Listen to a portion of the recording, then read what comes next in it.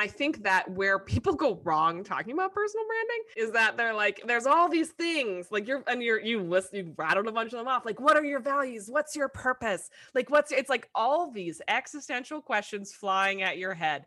And for what? The way I think about personal branding, what it really is when it comes down to it, in my opinion, is point of view. Looking at what do you want to see more of and less of in your industry? Like what's something a client or a customer or a colleague says to you that you're like, if one more person says that to me, it will be far too soon. And here's what I would like to reply to all of those people. Or when a colleague says something to you and you're like, yes, absolutely, I've been dying to talk about this. Let's go. Those are the things that you want to be talking about and sharing. Welcome back to the Career Therapy Podcast, where we help professionals navigate the emotional and promotional sides of the job search in order to stress less and earn more in their careers. My name is Martin McGovern, founder and lead coach at Career Therapy, and I'm excited to introduce our guest today. Please welcome Hillary Weiss to the podcast. Hillary is a creative director, positioning coach, and founder of Statement Piece Studio. She's also the co-host of the cult favorite YouTube marketing talk show, Hillary and Margot Yell at Websites. Definitely check it out. She's also had her work featured on Business Insider, The Next Web, The Observer, and more. Hillary is on a mission to help small businesses define their statement piece, aka their bold point of view that makes them radically relevant to their perfect people. This brings us right into today's conversation, where we are talking about being yourself online, the differences between a personal and a professional brand, and how to be authentic in the image that you put out and the words that you say on the internet. We also address a really hot topic question of how honest should you be in the job search? And is it okay to lie? Stay tuned for that. If you like this show, I hope you'll subscribe and leave us a review on iTunes. It really helps us spread the word and help more job seekers build their careers. And be sure to connect with Hillary in the links below in the show notes. That's all for the intro today. So without further ado, here is my conversation with Hillary Weiss. Are there any interesting things on your mind lately that have been just catching your eye as it comes to the personal and professional branding stuff?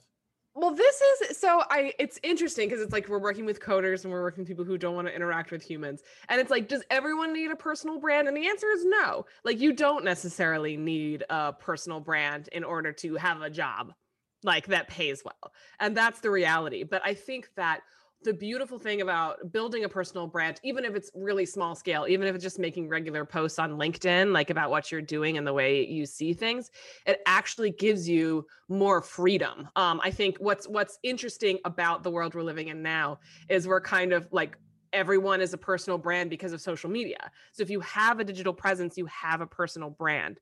Does that mean you necessarily need fonts and colors and fancy photos? No. But taking the time to use whatever platform you prefer to share your ideas, your point of view, your personal philosophy around your work, even if you don't necessarily want to be speaking on stages, or if you don't necessarily want to build a huge following, it's still a really good exercise to get you clear on what you think. And B, it's a way for people who connect with your message and who may have great opportunities for you, in realms that you really care about, to find you and resonate with you and enjoy the way that you see things. And I think that this also comes down to the same question of well, I'm not creative. Do I have to do this? And I think everybody's creative.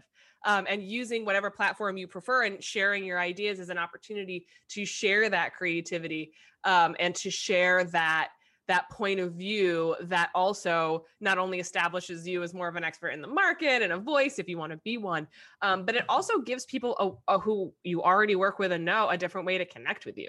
Mm-hmm. And I think when we think personal brands, we think okay, I need the shiny photo and I need a website and I need a huge social media following. You don't. For the definition, I think, of personal branding should change. Because when you're showing up online and sharing ideas, that is your brand. And I love that we're talking about authenticity in the context of the job search too, because imagine if you apply for a job, or imagine actually you're a hire, or you're someone who's hiring. And you're looking through someone's LinkedIn account and you're actually reading their thoughts on the work that they do and what they're bringing to the table and sharing how they solve problems. Doesn't that make you an even more appealing candidate? And doesn't that increase your chances for ending up somewhere you really belong because people love what you're working on? Yeah, and it really does widen the concept of a personal brand, right? And this is actually one of the things that I wanted to dig into with you is, so much of the job search messaging is hyper self-focused.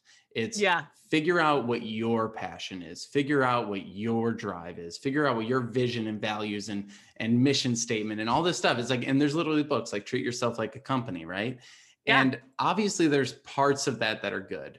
That can Yep. help you with self-awareness, that can help you with a lot of things, but it can also lose the point. And like You could lose the plot. Yeah. right. And it also completely ignores your audience, right? It ignores the fact that you need a job, right? I could go into a company and be like, I love having coffee with people and talking to people. And that's just my thing. I love that. And they're like, great, Yeah. but can you write a resume? Like at a certain point, you need to tie it to their needs. And you've got this amazing background in marketing and branding. And Thank you. I was listening to some of your work and you're talking about how like the personal brand sometimes loses the connection to the audience. So what are your thoughts around that in the mindset of like a company being your audience?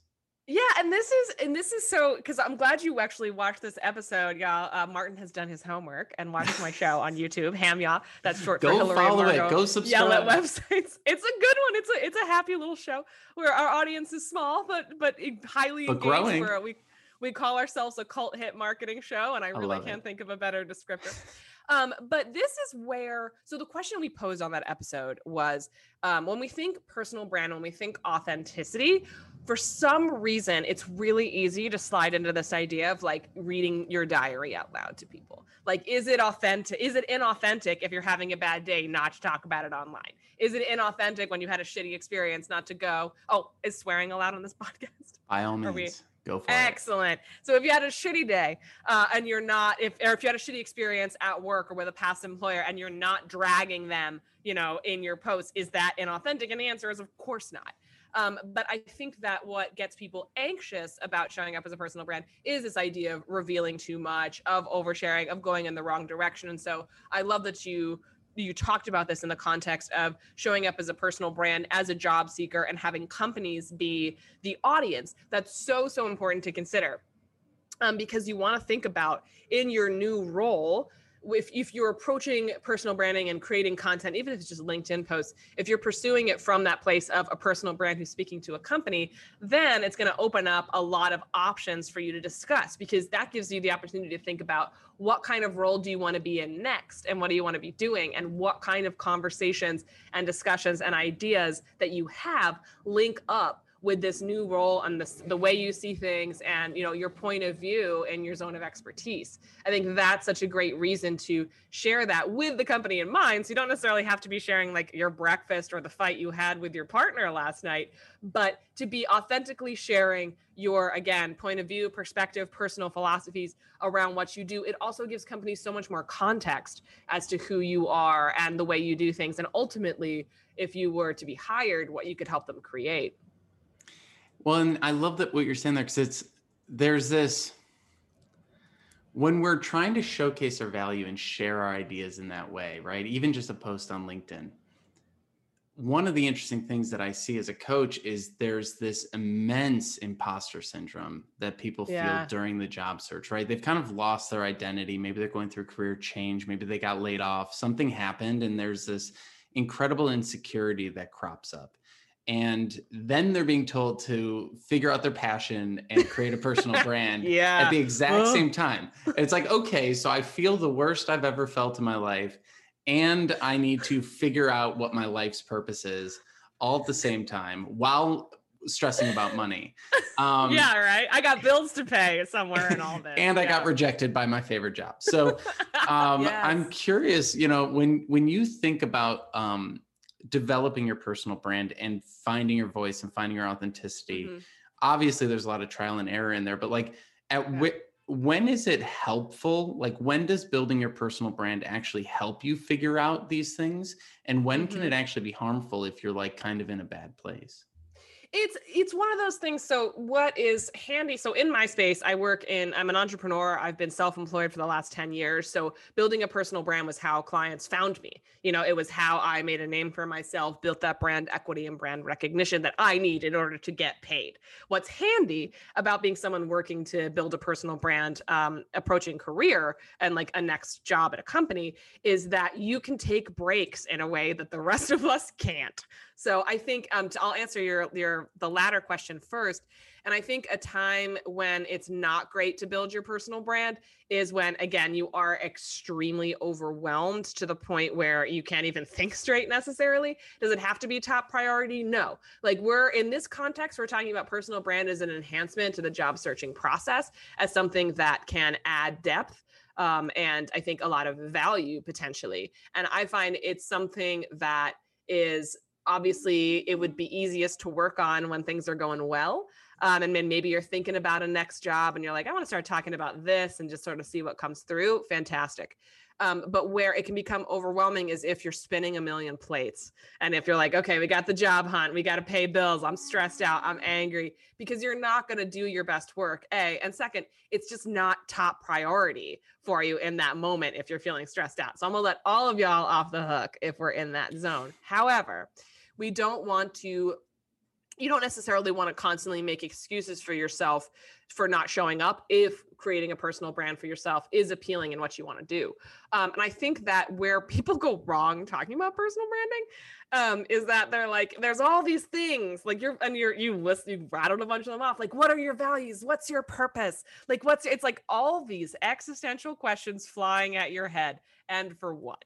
But I think the way I think about personal branding, what it really is when it comes down to it, in my opinion, is point of view, is looking at what do you want to see more of and less of in your industry? Like, what's something a client or a customer or a colleague says to you that you're like, if one more person says that to me, it will be far too soon.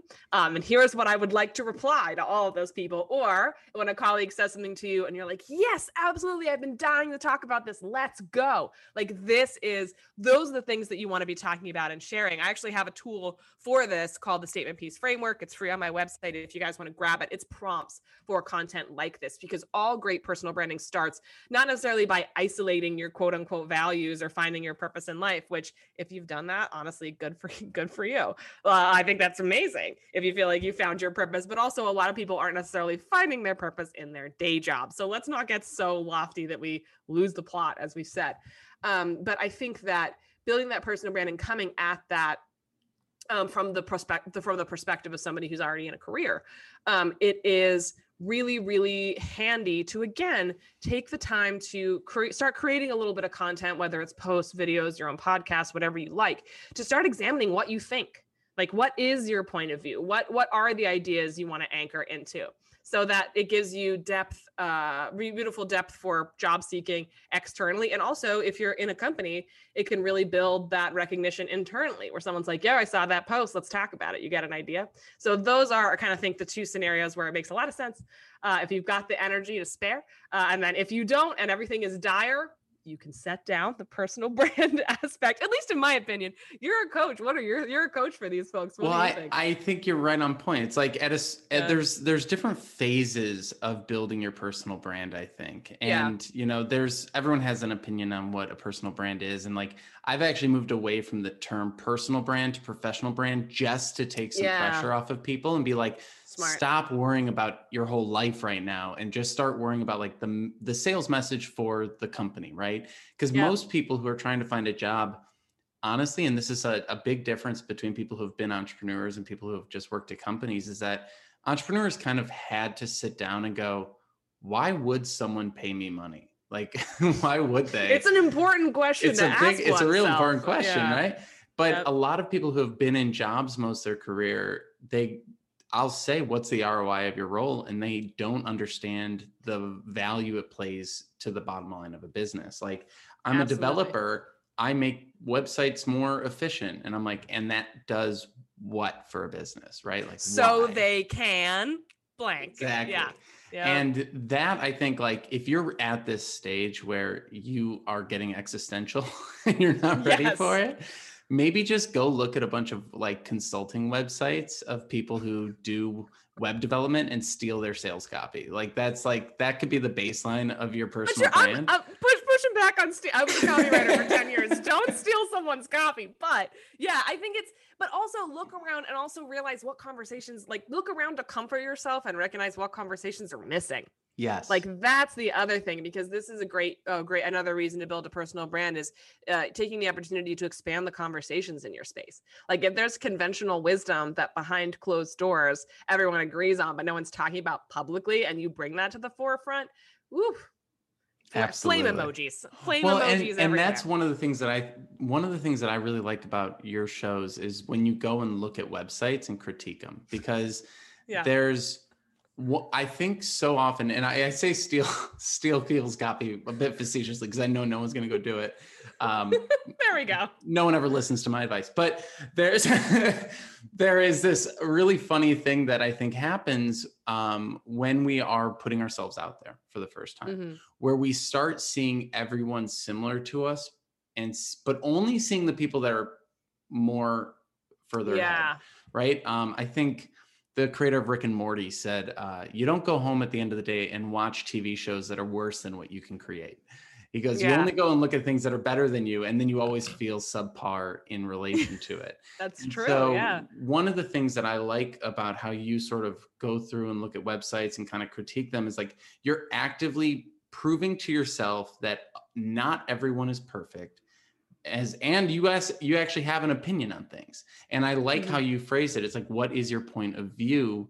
What is your opinion? And maybe sometimes you need to get out of your own way and go look at the wide breadth of not so great stuff that's out there to make yourself feel a little better and show that you do have a perspective on these things. What sort of things have you learned in your work of like looking at people's websites, or even going back and critiquing your own websites and things like that? All the time. We actually, our first episode ever of Ham Yeah, we actually roasted our first website, and that was a lot. So y'all can watch that first episode. We apologize for the lighting and the audio. That took some work over the years.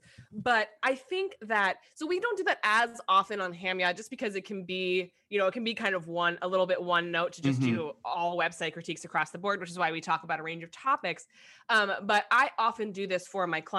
I do actually positioning coaching for creative service providers and entrepreneurs. So designers, coders, VAs, copywriters. I work with developers. I work with strategists, consultants, all coaches, all those cats.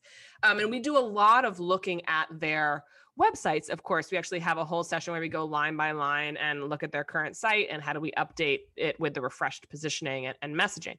And one thing I see is that a lot of people kind of pull the punch on their site. A lot of people will default to echoing what is really common in the industry because they are afraid of making waves. They're afraid of being seen as quote unquote not professional for going against the grain or not using certain words or even using plain language instead of jargon. And to a point, I think that there's especially in a corporate environment, there's something to be said for speaking the lingo. Like, I'm not going to tell somebody like, no, we're now going to speak only in like New Brooklyn slang. Huzzah. But I think that a lot of what I see is that there is a lot of hesitation around planting your flag in the ground on anything, like whether it's a belief, whether it's even a target market rather, or whether it's something like really being able to speak up to something that you do well. So a lot of people like soften what could be really sharp and powerful on their sites because they are, I think, worried again of putting their stake in the ground. And this is the challenge. Everything in business, everything in personal branding, everything in showing up and being creative in public has to do with betting on yourself. And so I'm sure it's the same thing in career coaching, sending in that application, even if you don't have every qualification, because you're betting on yourself. You're like, you know what? I know I can do this. Like, let me check the scoreboard. Okay. And that's something I see, I think most often is, again, defaulting to what everyone else is kind of doing and saying to play it safe. And that creates, unfortunately, a pretty terrible disconnect often, especially in the entrepreneurial world, between what people see of you on the internet, which might be a little bland and vanilla, and what you're like behind the scenes. Because if you're not bland and vanilla, they're going to be like, oh, this is not who I was expecting to speak to. And they may be delighted, but you don't necessarily want to surprise people with your point of view and personality only on a sales call. You know, that's something you want. That's a gong you want to be ringing in everything that you do. So you become memorable. So you have so you start building that trust and that instant recognition, whether, again, it's a website or a post on LinkedIn. And that piece there about building trust, that's such a huge piece in the job search that people don't fully wrap their minds around. And that's why they say things like, I love to solve problems. And I go, and I'm like, someone needs a dog walk. Do you want to go do that? Yeah. And they're like, well, no, I don't want to do that. Well, then you don't like to solve problems. Like, you like to solve very specific problems. And I like how you're kind of digging into that specificity, because I think the general feeling that people have is, number one, I don't want to be pigeonholed. And number two, I don't want to limit my job opportunities. But by not limiting, you actually end up limiting, because you're so, you know, how do you talk to a fashion brand one day and a food brand the next day and keep yourself sane, right? So where is that, what are your thoughts on being pigeonholed and the ability to change over time? Oh man, I'm so glad that you asked this, because we see this a lot. I'm sure we see this a lot in the entrepreneurial space. Everyone's like, what's my niche? Niche. The riches are in the niches, like, depending on how you pronounce niche or niche, I guess. And so we have a lot of that fear. Like, there's team, like, there's camp, niche as hard as you possibly can. Like, I only sell 3 bean casseroles to dog walkers with blue hair. And then there's folks over here who, so a colleague of mine, I forget who it was, made a hilarious post the other day. She was like, the scariest thing you can ever say to a marketer is, we sell to everybody. You know, because you don't want to cast that net so wide. But the middle ground is, and I think when people think about specificity, they think they have to pick a single industry. They have to pick like a certain type of profession or focus. But in reality, honing your focus can look like speaking to a certain corner of the industry. Like, let's say you work in B2B SaaS. You want to work in B2B SaaS companies. That's a huge range of opportunity in a focal point that can utilize your skills very well, but doesn't necessarily keep you from options, you know, and there's a lot of opportunity in that space. Similarly, you know, when I talk to my students, I have some of them who say things like, oh, I'm a copywriter and I want to work for, I don't want to pigeonhole myself, but I really love helping mission-driven organizations who are really tied to their values and who care about social good. And that is also a specific focal point, which covers a range of industries and opportunities. So that's why I think they ask you when you're branding. I know we've been like, nah, values, you don't have to worry about that. But that's another thing to think about. And I think the fear of pigeonholing is also never as serious as we think. Like, if someone sees that you do one thing, but they're attracted to your message, they're attracted to the way you see things and the way you're showing up, they're probably going to ask anyway. They're like, so you do this, but would you be interested in working on that? So the fear of being pigeonholed, while understandable, is not as dire, I think, as we would initially lead ourselves to believe when we're thinking about it. And of course, nobody ever wants to miss out on an opportunity because they made the wrong call. But overall, most folks, when they reach the point of career where they're looking for higher level positions, when they're past like the initial years in their early 20s of kicking off their career, you kind of look around and you're like, here's the work that I enjoy. Here's who I enjoy doing it for. Here's where I think I can really make a difference. That should be your focus, as opposed to, you know, 3 bean casserole to dog walkers with blue hair. There's such thing as too niche. Right. And I think when people are trying to figure it out too, sometimes they spend too much time alone and too much time on the internet versus talking to real people. So what is maybe like, someone will come up to me and they'll be like, here's my vision. And I'm like, where did you get that from? Like, that's not tied to reality at all. And so like, what is like that balance of like doing stuff on your own in a box, isolated, and putting it out and testing it against the world, and then maybe having to adapt? Because sometimes people spend 6 months building a brand only to launch it and then realize you're the Gap and you put a bad logo out there or something. How do you sort of build that disrespect? I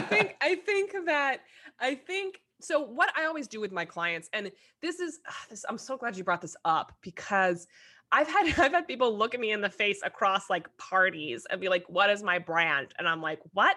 Well, I don't know. I'm not like a slot machine where you put coins like up my nose and your brand comes out. It just doesn't. That's not how it works.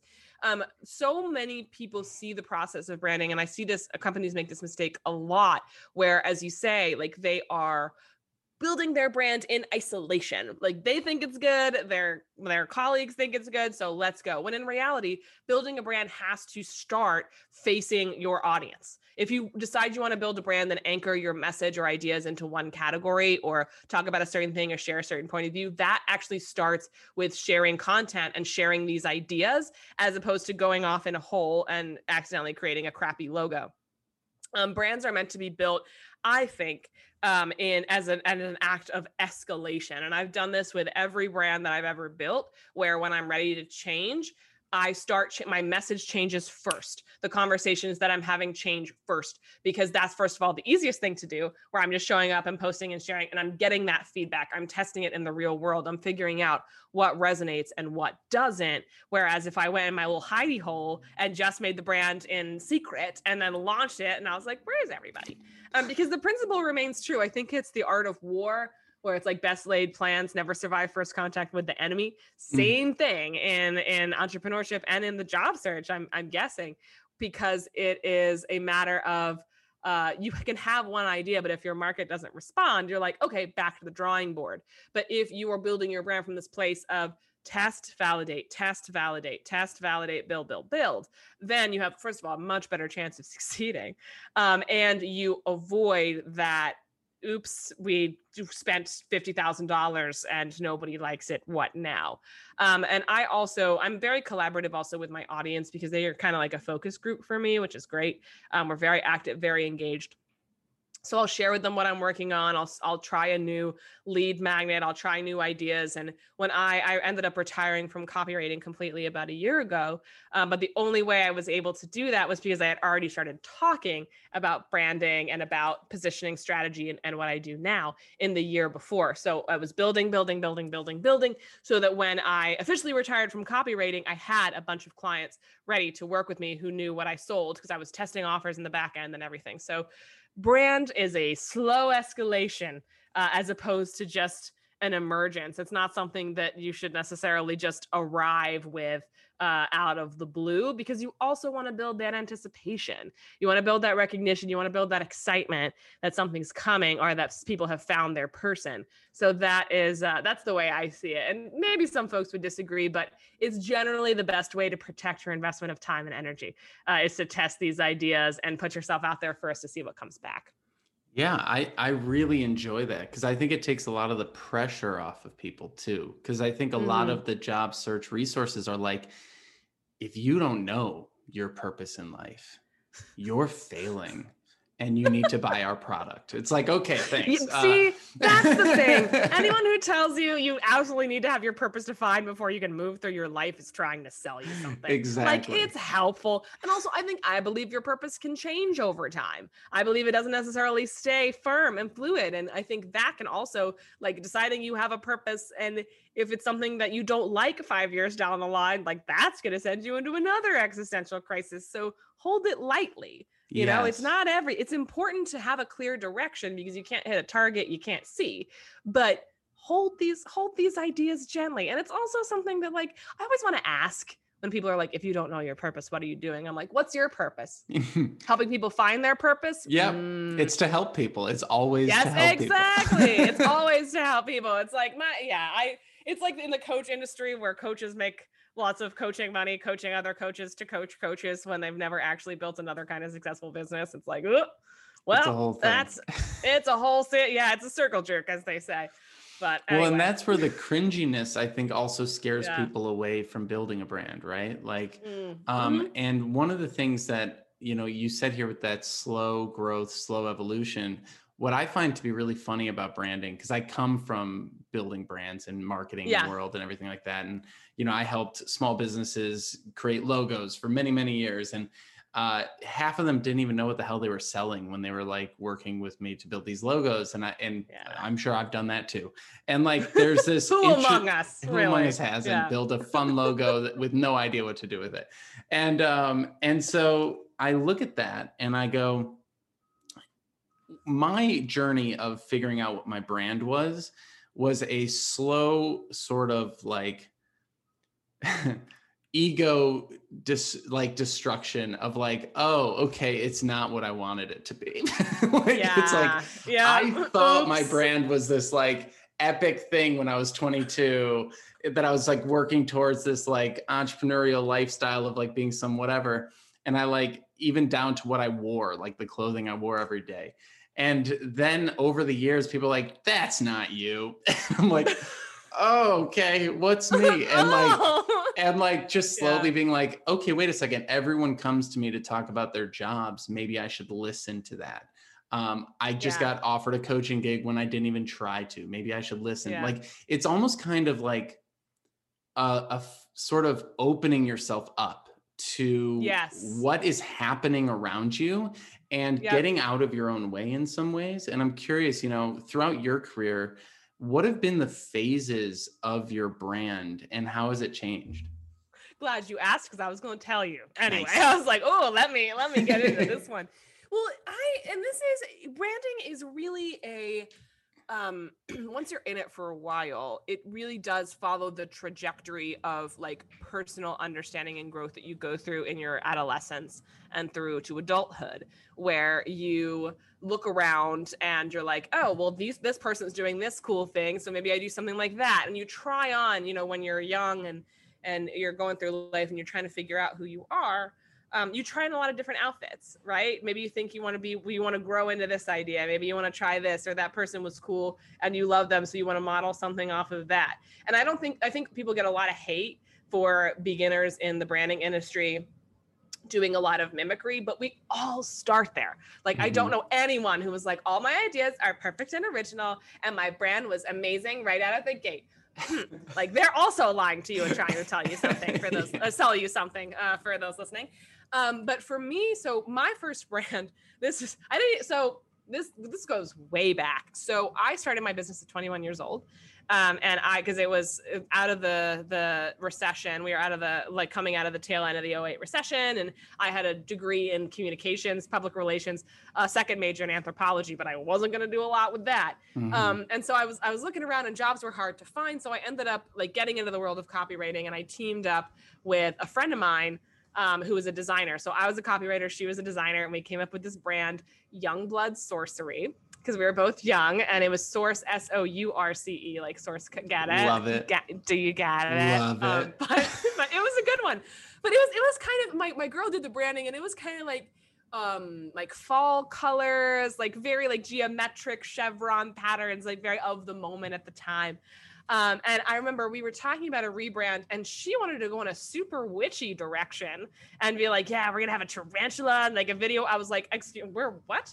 Like, all right, let's think this through. We actually ended up going our separate ways because she ended up having other interests, wanted to go back to school.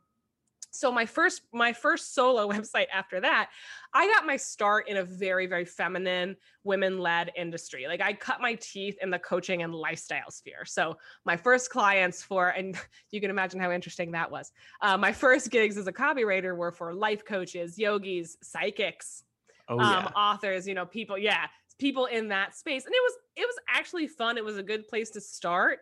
Some people are out of their minds in that corner of the internet, but I got lucky for the most part. But the first site I put together, and you can see it on the first episode of Ham Yacht, it was a lot of like pinks and yellow. I'm not really a pink person. I love all colors, but you know, so it was a lot of like, it was like sunflowers, and it was very like feminine and like curly fonts and like, hey, gorgeous, how are you? Blah, blah, blah, blah. And that was fun, but I went so on the girly end because every site I saw was using those pastel colors, was like greeting people with this like warm, hyper feminine, like, hey girl, way and have these photos that were there wasn't the photos they're fine. But it was just me kind of standing around. So I was following that trajectory, and it took a couple of years before I didn't really love it. And it got to the point, and this is always how you know the brand is wrong, where I was like, don't look at my website, but here's me. And I realized I was creating that disconnect that I mentioned to you, where it's like, you're appearing one way, and then when you actually meet me, like, I'm a New Yorker, I'm very straightforward, I'm not very soft and cuddly. You know, I am an earth sign, so I do like to cuddle, but the focus of the brand was very familiar, very soft. And I was like, I'm a little edgier than this. So my next brand, the whole ethos of the rebrand was elegance with edge. Are you familiar with the brand Nasty Gal, like Sophia Amoruso's gig? Yeah, back in the day. So that was actually like my model. And I had this really cool, it was my first time creative directing anything. And so I was like, it's going to be elegance with edge. It's going to be like Nasty Gal goes to Brooklyn. So I'm in all black in the photos because, you know, New York City. And the colors, we like did away with all the pinks and the yellows and and like the seafoam greens. And it was like just blues, blacks, and tans. I was actually really proud of it. It was very geometric, looked really cool. There's like me in like a backwards baseball cap doing like my tomboy thing and stuff, really pushing against that ultra feminine vibe that I had going. And the jokes were really sharp, and the website got the job done. Like, I had these really cool photos in this kind of like Terry Richardson style, where it's like very stark exposure and flash against the white walls. It really did well. And it lasted me for about 4 years before I started looking around, and I was like, okay, you know, this was me and now. And that's the beauty, I think, of entrepreneurship in general, and having a personal brand that you carry with you over a decade plus, is that as you evolve, your brand can too. It's never, you know, the persona should stay the same in terms of who you are, and the way that you share your ideas, because that's you know, that will stay consistent as default. But after my second website, or technically third at the time, I started looking around, and this is when I realized I wanted to quit copywriting and I wanted to do something different in branding. And that's when I started developing the Statement Piece Studio brand, which I have now. If you've checked out my site, it's all primary colors. So it's red, yellow, blue. And the reason for that was, one, there's a cool philosophical reason, but I'll give you the first one, which is less philosophical. I was looking around, I was like, everyone's still doing all these pastels and jewel tones and golds and silver. You know what I'm not seeing?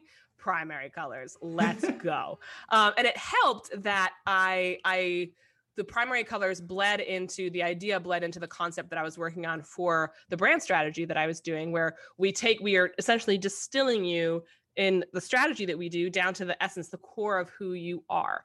And primary colors, you distill all colors down, and it's those three. Also, Mondrian is awesome, and that was he was an abstract artist, and that was what he abstracted everything down to. And so that became the big focus of my brand, along with this idea of bigness, I'm a big personality, as you can probably tell. And so a lot of my brand photography and imagery is around that. And the headline is Big Ideas That Stomp Off the Screen. Because it was, I'm not just helping people develop brands, I'm helping people really lean into their bigness, whatever they want to turn the volume up on. I work with a lot of introverts, so don't let me scare y'all. Don't worry. There's different ways to be big and to be strong and turn the volume up without screaming and beating people over the head with stuff. But so that was the trajectory my brand followed, and I'm so happy with my current brand. It's been in place since 2018, still going strong. We're doing new photo shoots to keep things up to date, but it really feels like me because I had done the work to figure out like what was wrong with the past brands. What are we evolving into? Where do we want to go? Because a really great brand won't just support where you are now and show that off. You know, I'm talking like a brand that's like colors, fonts, photos, all those things. It doesn't just support where you are now. It also supports what you want to expand into. And that's the kind of brand I have now. And that's my very long-winded history of my brand. And what you're showing here is that evolution process, right? Yeah. Like in practice. Like, I feel like so many people are like, if I even tell my coach what I want as a career, I will lose every opportunity that could ever come my way. And it's like, no. People are so dramatic. I know. Yeah. Well, and no one's like, until you get to a certain point, no one sees it. Like the number of websites I've put up and then 2 months later taken down. and then realize no one ever saw that iteration. It's like, so you're fine, probably. It's like, oh, I've spent a lot of hours on that thing no one saw. And like that, I think, is really important for people to realize. And then also, there's kind of two sides to it. One is like you're designing with your interests, but you're always keeping the user in mind. And yes, absolutely. That's such a big thing, because I see very often, especially with UX people and designers, they overdo it. They over design it because they're like, this is my only creative outlet right now. Let's put everything into it. And I'll get things with like stuff falling from the top of the screen, or like a watermark, stuff falling right now. Yeah. Or like everything is in like old typewriter font. And I'm like, no one can read this. And it's all the motion, like things are coming in from the side to like scare you. I'm like, what? Okay. Anyway, yeah, you're absolutely right. And so it's like, we have to be true to ourselves, but we also have to be true to the audience. And that is such an interesting place to find yourself in. It's going to take iteration. It's going to take a lot of effort. And like, one of the things I found that was so odd about career therapy is like, the brand is kind of like pink and purple. And I'm like, I don't even know how that happened. Like, I just was like playing around with things. I'm like, that's the color I like. And it just kept happening. And it's like, okay, so now I've got a pink brand.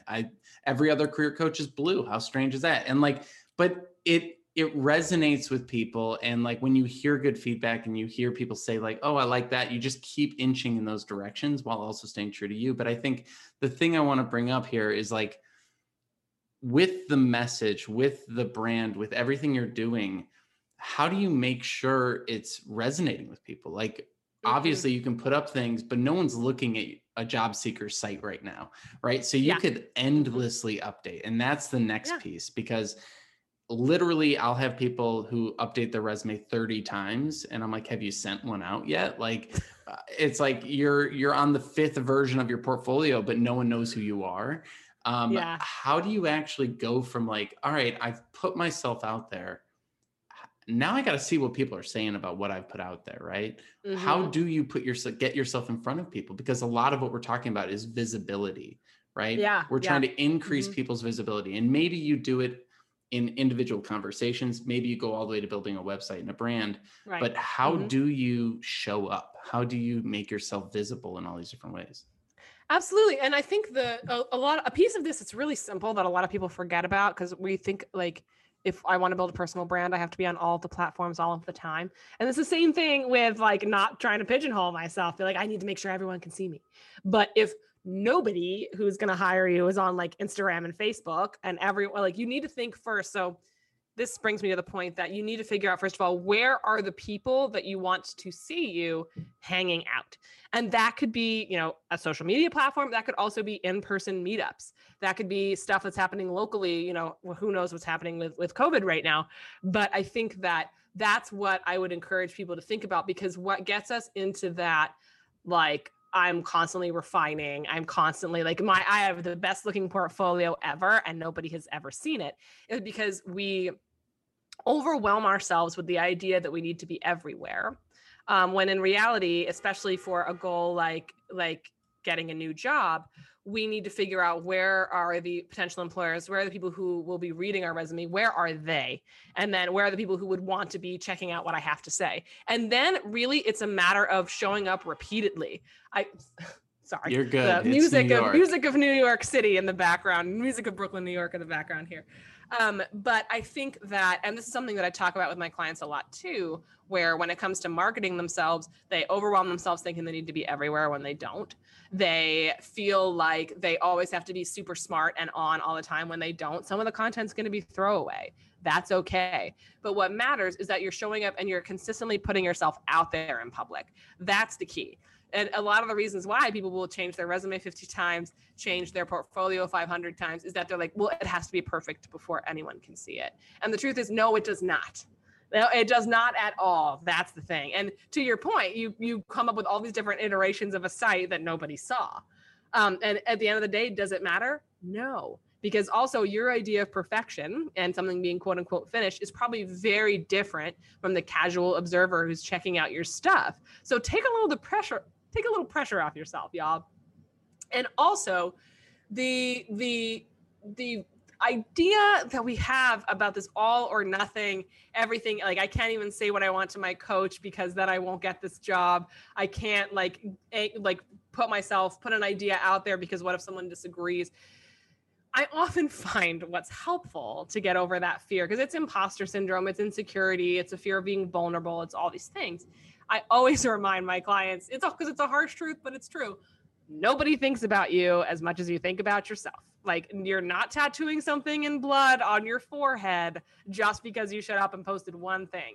And so once you kind of realize that this is a game of consistently showing up, this is a game of momentum, this is a game of building and of growth, then it's a lot less scary to show up and start trying to talk about things consistently, because you know nothing is permanent. Everything can change. If you have a small audience, even better, because that gives you an option to make mistakes and then change them if you need to. But does that answer your question? I realize yes, I got I love it because, and it's so true. Like, I actually had this moment years ago. I was hanging out with a buddy at a networking event, and they said to me, you know, I think you're pretty forgettable at these networking events. And I was like, ouch. Damn. Like, but we were like those kinds of friends. Yeah. We were very honest with each other. He's a very flashy, like wear a colorful, jacket kind of guy. Too. Yeah. And it like made me want to be a different way. And then after a few years of trying to be that other way, I went back to just being not memorable, because I was like, it's actually a superpower. I get to have multiple first impressions. And like, there were some circumstances where I was like, this is actually really helpful. And it just showed me how difficult it is to be remembered. Like sometimes and it's like on the one hand, no one's paying attention to you as much as you're paying attention to you, right? You think you said something stupid, but the person at the party was just thinking about how they said something stupid.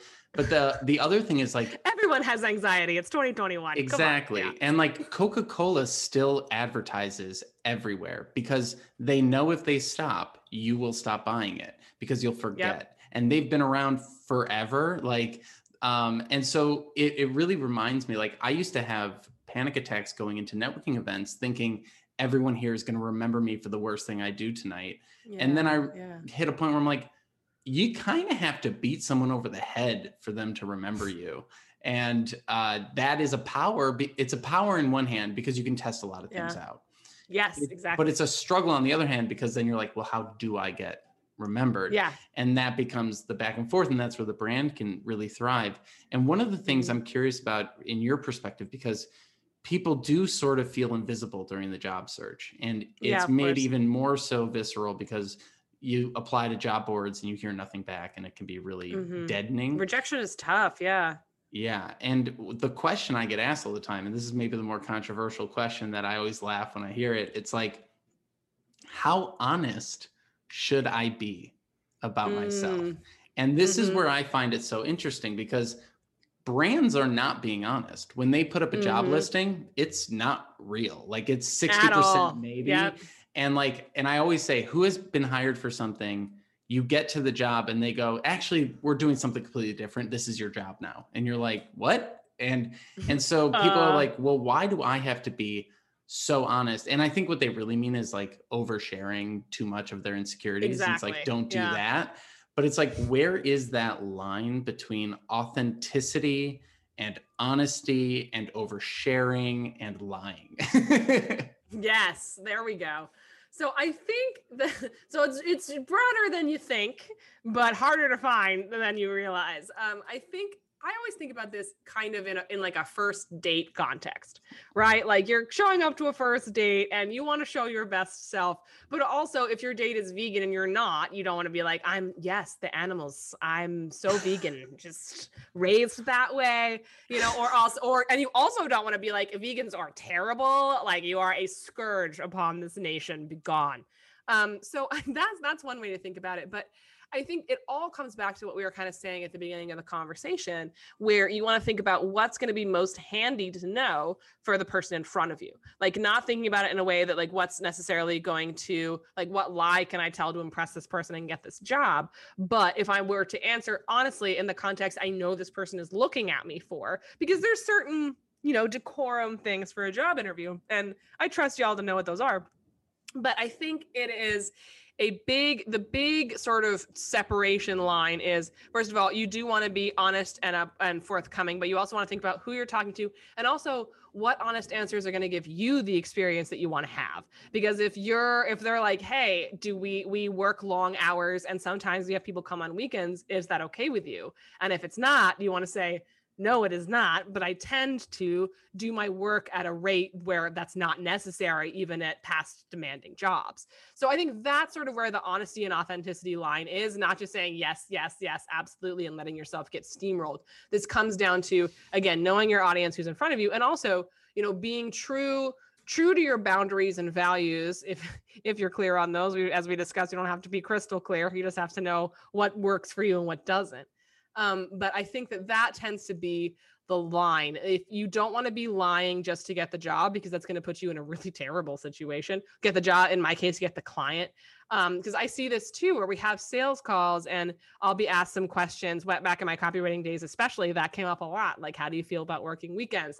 And I'd say for a long time, I was like, yep, like bring it on, whatever has to be done. I'm a workhorse. Like half of how I built my business starting so young was I was like, I will outwork every single one of you. And then I died and fried myself, and it was terrible.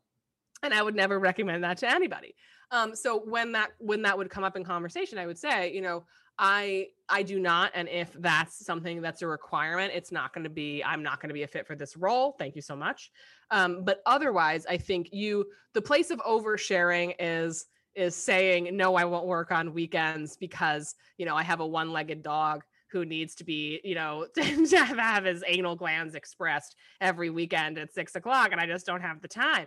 Bet you didn't think the word anal glands was going to come up in this interview. I'm sorry. My cats have been having some health problems, so it's on my mind.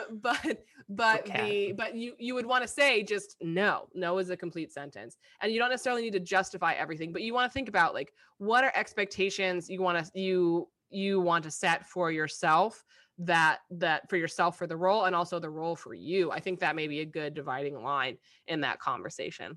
Yeah. And I think pulling from some of your stuff, I think it really is that, like, there's a book I think out there called like Radical Honesty or something like that. Yeah. Right. And people who haven't read it take it to the extreme and they go, okay, so I can just say whatever I want to people and be a jerk. And like, I'm just gonna be an a-hole. I'm gonna go on Reddit. Yeah. Yeah. And it's like, that's radical honesty includes taking the other person into account. Right. So like, you could be, and to use the relationship things is always fun. So I appreciate bringing up like the dating analogy, but it's like, you can say like, hey, can you wash the dishes? A very benign statement. You could say it in a way that gets you punched in the face, and you can say it in a way that actually gets the dishes done. And there's many ways to say it in between. And I think that that's where the fun of that question is. It's like, well, the way that you're expressing your honesty to me, your coach, is probably not the way you should tell it to the world, or the way that I talk to my therapist is not the way I should talk to the world. Right. And so it's like, there are lots of true ways to talk about things. And I think really sitting down and maybe even testing some of these out the way we've been talking about, like, create a sales message, put it out there, make a post on LinkedIn, see how people respond, things like that. And I guess I like what you say, which is radically relevant, right? Mm-hmm. Like, it's not just radical honesty, it's honesty that's relevant to who you're talking to. And so if I'm in a conversation and they say, do you know this technology? I could just say, no. And then it's awkward silence. Or I could say, no, however, I know this, this, and I could build on this, and I could get up to speed in this much time. It's talking about the potential. And I think that is where I sort of want to wrap up things, which is, when we're branding ourselves, are we branding ourselves backwards, or are we branding ourselves forwards? Are we looking at the potential of what we can do? Or are we looking at what we have done in the past, and what should people be thinking about? Oh, geez, way to start an existential crisis, man. I think so. In my opinion, I think branding it's both. It takes into account where you've been, because that's a big credibility builder. That's your knowledge base. That's who you are. But it also keeps into account where you want to be. How do you want to be coming across? What kind of lifestyle do you want to have? What kind of companies do you want to be pouring your talent into? It's so important to think about that. So it is both, because branding is not only standing strong in who you are and what you know, but it's also setting a plan for where you want to be and using your brand to pursue that, especially in this context. And this also, which to bring it back briefly to the authenticity point, we talk a lot about the difference between like clarity of message and like clarity of vulnerability that you're sharing from, and like a catharsis side of vulnerability where you're like, I'm sad and my mom didn't hug me enough. And like, that's something where we're oversharing. And so when it comes to branding, you want to think about, especially in the context of finding a career, you want to think about, when you think about authenticity, when you think about showing up as your real self, that is looking at who you are, what you're bringing to the table, and what that value is, and pointing that in the direction with your brand that you want to be, that you want to go in. And so ultimately, I think people ask me a lot if it's inauthentic to be speaking from a place of, wanting something slightly different from what you have right now. And the answer is absolutely not. But you want to be developing those ideas in public. You want to be having those conversations as well, so that when the opportunity presents itself, you at least have some of your concepts sorted out before you're ready to get to that next phase, and people get a chance to get to know you in that way as well. I love it, Hillary. Well, that brings us to the end here, but I'd love to share with the audience what you have going on and where they can find more about your work. Oh, this is where I get to use my radio show host voice. Are you ready? Yes. Okay. My name is Hillary Weiss, and you can check out my website at www.hillaryweiss.com. That's HILLARYWEISS.com. I'm on Instagram at HCWEISS. So that's HC Weiss. That's C for my middle initial, which is Claire. And you can find me on Twitter under the same handle. As I mentioned a little earlier in the conversation, my freebie is a statement piece framework, which is all about prompts for content, exactly the kind we're talking about here today. You can also check out my YouTube show, HAMYAW. That's HAMYAW, stands for Hillary and Margot Yell at Websites, on YouTube. Come check it out. It's focused on entrepreneurs. We talk about so many challenges that people on the career path face as well, including things like imposter syndrome, authenticity, as we've talked about, handling feedback, all that good stuff. So come on over, check it out, give us a subscribe, leave us a comment somewhere so I can find you and say hello. I'd love to meet you. And thank you so much, Martin, for having me. Thank you so much for having me. Yeah. Thanks for being here. It's been wonderful. We'll talk soon. All right. Take care, man. Bye. Thank you so much for taking the time to listen to this episode today. I really appreciate your support of what we're building here at Career Therapy as we continue to try and explore the hidden side of modern work and tell some of the stories that maybe don't get enough light shed on them. If you enjoyed what you listened to today, I hope you will leave us a review on iTunes. Subscribe to this wherever you're listening or watching on YouTube, Spotify, etc. And share this with some friends who you know are going through similar experiences and looking to build their career and gain some insights along the way. Again, thank you so much for stopping by, and I wish you the best. I'll see you on the next episode.